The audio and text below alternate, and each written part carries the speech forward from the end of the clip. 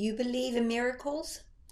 Whether you believe in miracles or not, the Gospels have a lot to say about the power of love, miracles, and healing.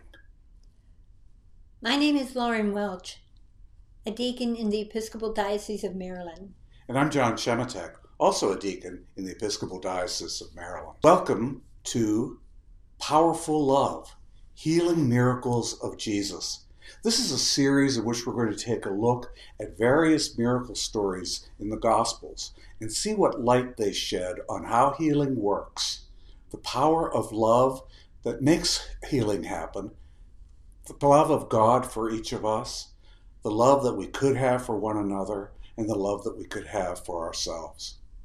Today is our first episode in the series. It's called Be Open, Ephphatha. And it's a story about a man who could neither speak nor hear. But before we get started, Lauren, please offer us an opening prayer. Let us pray. O God, the source of all health, so fill our hearts with faith in your love, that with calm expectancy we may make room for your power to possess us and gracefully accept your healing. So let's move on to the gospel passage that we're going to be taking a look at today. And this is from the Gospel of Mark, chapter 7, verses 31 to 37.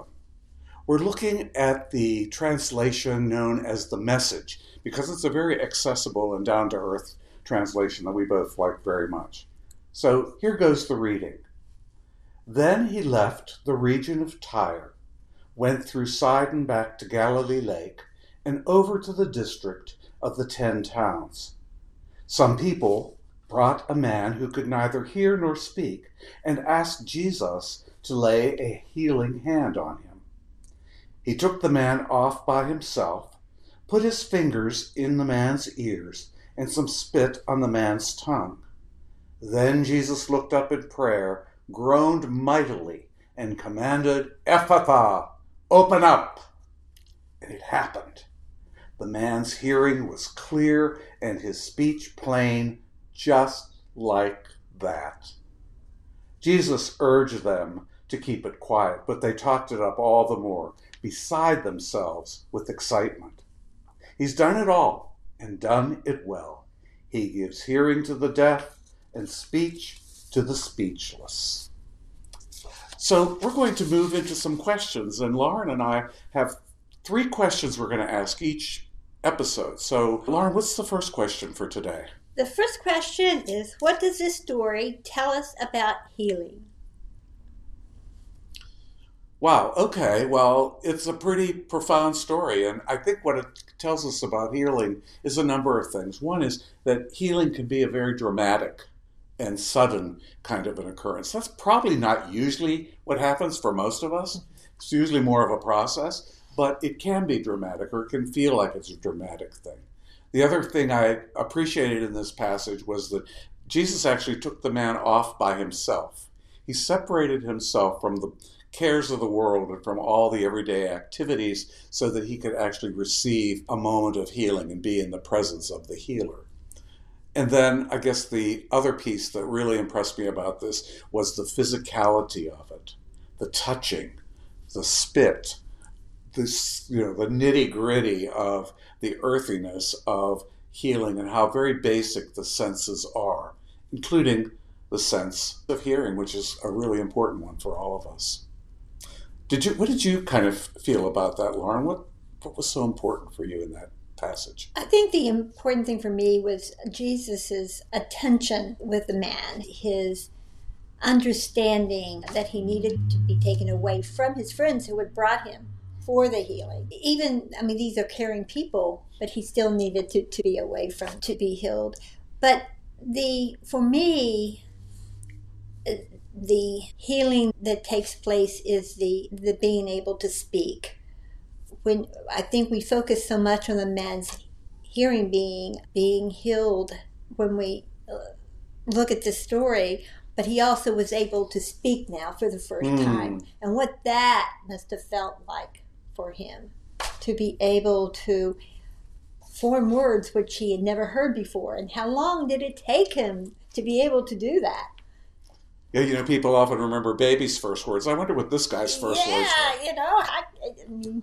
You can't imagine and what it sounded like. And maybe that's another reason that he was taken away so that he could utter his first words in private or with Jesus. Yeah.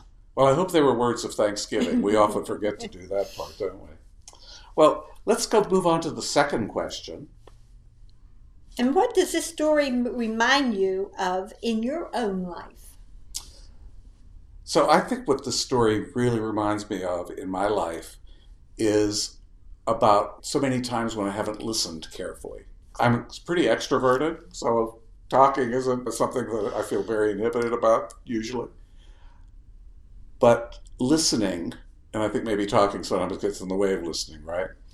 But listening is something I don't do as well as I can. I've had to practice it. I've had years and years to practice it. But in my own life, I think that would be a gift of healing, to become a better listener, to have my hearing.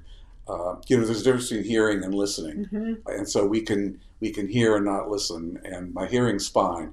But I think listening is a skill and a trait and a gift and a way to be more Christ-like that's available to us. And so that's what I would wish for in that kind of healing. That's what I'd like to experience. And for me, it's being able to speak. It's being able to have my second throat chakra open that I have worked on for most of my life that really needs to be healed, to be able to share with the world what is within me and what I think about, but I hold back and do not do that as easily as an extrovert because I am an introvert and I process internally first. But sometimes that processing and keeping it in is not helpful to the people around me because we all need to share what is within us sometimes. So for me, the part of this healing story is the muteness being healed and knowing that it reminds me that I need to be able to speak my truth. Yeah. So the third question is, what would you imagine your reaction would be to being healed?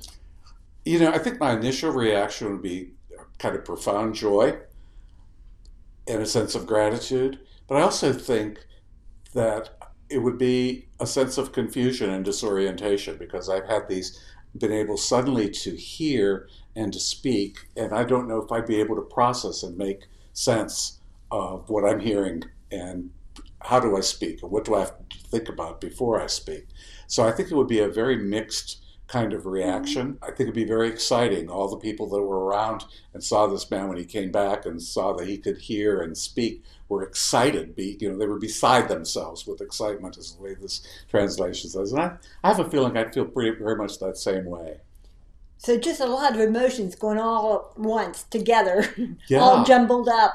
Yes. And I think that is how healing works for people. When you do realize, whether it's been a long, slow process or something a bit faster, when you reach that point saying, oh, I am healed, it's exciting. Yes, and you take a breath because before that, you're not really, you're holding your breath a lot when you're in pain, when you're needing to be healed, and you're able to breathe, you're able to release a lot.